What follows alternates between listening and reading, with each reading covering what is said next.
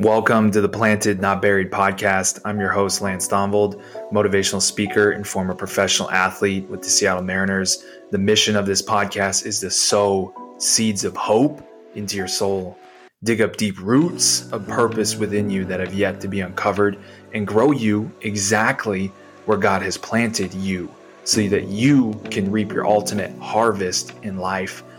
I will be your host throughout this podcast, and you can expect power-packed, spirit-led, short, motivational messages designed to pierce your heart and move you into immediate action.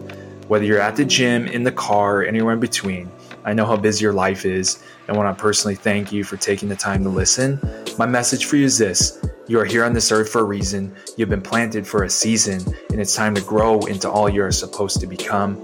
Please partner with me in planting this message of hope all over the world. And it starts with sowing one seed, sowing one episode into somebody else's life that could change them forever. Not because of me and my power, but because of God and the words He is going to speak through me and the way He is going to use you to distribute this message. Here are a few ways that we can plant this message into other people. Number one, subscribe to the podcast. I'll be dropping frequent messages designed to uplift, encourage, and reshape the way that you think. Please leave a review. I'm always going for a 5-star rating. Number two, just share this podcast with somebody else. You're hearing this for a reason. Pour out this message to somebody else that needs it. Share it via text, or just simply take a screenshot and post it to your Instagram story and tag me, and I will always do my best to give you a shout out and a repost. You can tag me at LannyT42 on Instagram, and with your help, together we can keep plowing for a more purposeful tomorrow. And put your gloves on, folks, because we got root work to do. Welcome to the Planted Not Buried podcast. What's going on, my Planet 365 family? Man, just had a amazing day with the family. Hope you guys did too. Let me pray for you real quick. Father God, I just pray that anybody listening to this, that their hearts would be opened to the things in which you're going to do in their life, that no matter or not, that they know what the next step is, that they would take it, that they would continue to walk through fires that you put them through, knowing that it is indeed you that is turning on the furnace. But they would believe that what's on the other side of the furnace and what's on the other side of the fires that we go through in life is a thing in which that you're preparing us for. In Jesus' name I pray, amen. Man, just had a fire word brought upon us tonight at church, at Rock Point Church, by a man named Hunter. Man, it was so powerful. And he was talking about Daniel 3. And, I referenced this the other day with Meshach, Shadrach, and Abednego, and how they were not going to bow down to Nebuchadnezzar's gods. They were going to refuse that, and they were going to go into the furnace and go into the fire for God, saying, no, we don't bow down to any other god but our own. And then after that, they came out with not a burn on them, and that didn't even smell like smoke. So tonight, Hunter brought a word about his own story and how it related to this story. And Hunter said when he was in seminary school, his junior year, about to take his finals in Oklahoma, he had somebody reach out to him from Arizona to come take a pastoral position or a position at a church for the youth, something of that nature, before he had even graduated seminary. He had decided, despite it may not have made a ton of sense to family. It may not have made a ton of sense to, financially or to even leave seminary. He decided to take the position and move to Arizona. And it wasn't much longer after that he was no longer working for that church. And he found himself working for Walmart and working for free at Rock Point Church, which is the current church that I'm at and the current church that he's at now as the youth pastor. But he talked about something that was so powerful about going into the furnace and not despising the furnace and not despising the fire that God sends us to.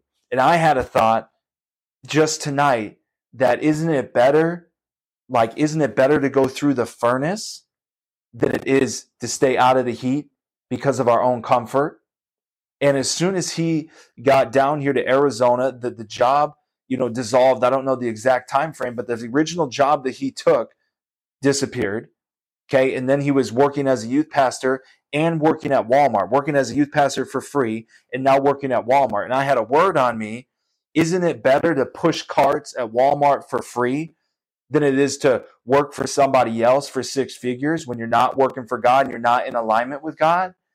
And I was just like, man, pushing carts for Jesus at Walmart is a much better job than doing anything else for the world. Like, that's my encouragement. No matter what you do it for God. No matter what you do it in alignment with God. But in this season of life, and he said, if somebody would have told me, hey, Hunter, when you get down here, you're going to lose your current position, and then you're going to go work for a position for free at a church, and you're going to push carts at Walmart. He wouldn't have taken the job. Like, he wouldn't have taken that leap of faith. He wouldn't have gone. He wouldn't have gone. That's what he told us, right? But God is sovereign and God is good. And there's something on the other side of being in your furnace and being in your own fire and pushing carts at Walmart that grows your faith. And it shows that God is so good. And then he was talking about how on the other side of the furnace, on the other side of the smoke for Meshach, Shadrach, and Abednego in Daniel 3 is something so beautiful. Not only do they come out of the fire, like I talked about a couple of days ago, they don't even smell like smoke.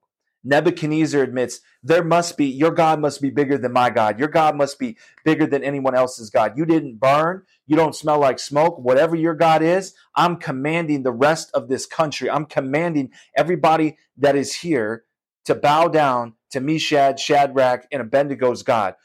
That's the one who you need to serve. That's the one who you need to bow down to. And anyone that doesn't will get their limbs torn off from them. That's in the Bible. That's what it says in Daniel 3. So on the other side of the furnace, Meshach, Shadrach, and Abednego said, hey, we're going to go into this fire. We don't even know if we're going to come out, but we're dang sure not going to bow down to any worldly gods. We're dang sure not going to bow down to Nebuchadnezzar. But on the other side of that furnace, on the other side of that fire, look who benefits. It's everybody in Nebuchadnezzar's control. Because not only does Nebuchadnezzar bow down to Meshach, Shadrach, and Abednego's God, which we know is the one God, the one true King. It's Yahweh. It's the beginning and the end. It's Jesus. It's the one in heaven. We know that. But also the rest of the county, the rest of whoever Nebuchadnezzar was in control of is now bowing down to the one God. So pushing carts for Jesus in your fire at Walmart for Hunter and losing the job he came to Arizona for, and then gaining what he has now, and then he got to tie a bow on the story and share with us. Now he's got a couple of kids. Now he's married. Now he's working at Rock Point Church full time. So, but he had to go through his own personal fire to get what he has now. And he made a great point that even if he didn't get what he has now, it was still the right decision. Like, he's glad that it all worked out, but he realizes that sometimes it's not going to work out. Sometimes God is going to ask us to go through the fire, and we don't know what's on the other side. And it's enough that our circumstances may not ever change here on earth, but our eternal destination is what we should always be looking forward to. Jesus died on the cross for our sins so that we could have eternal life. Jesus is way more interested in our eternal destination than our present circumstances.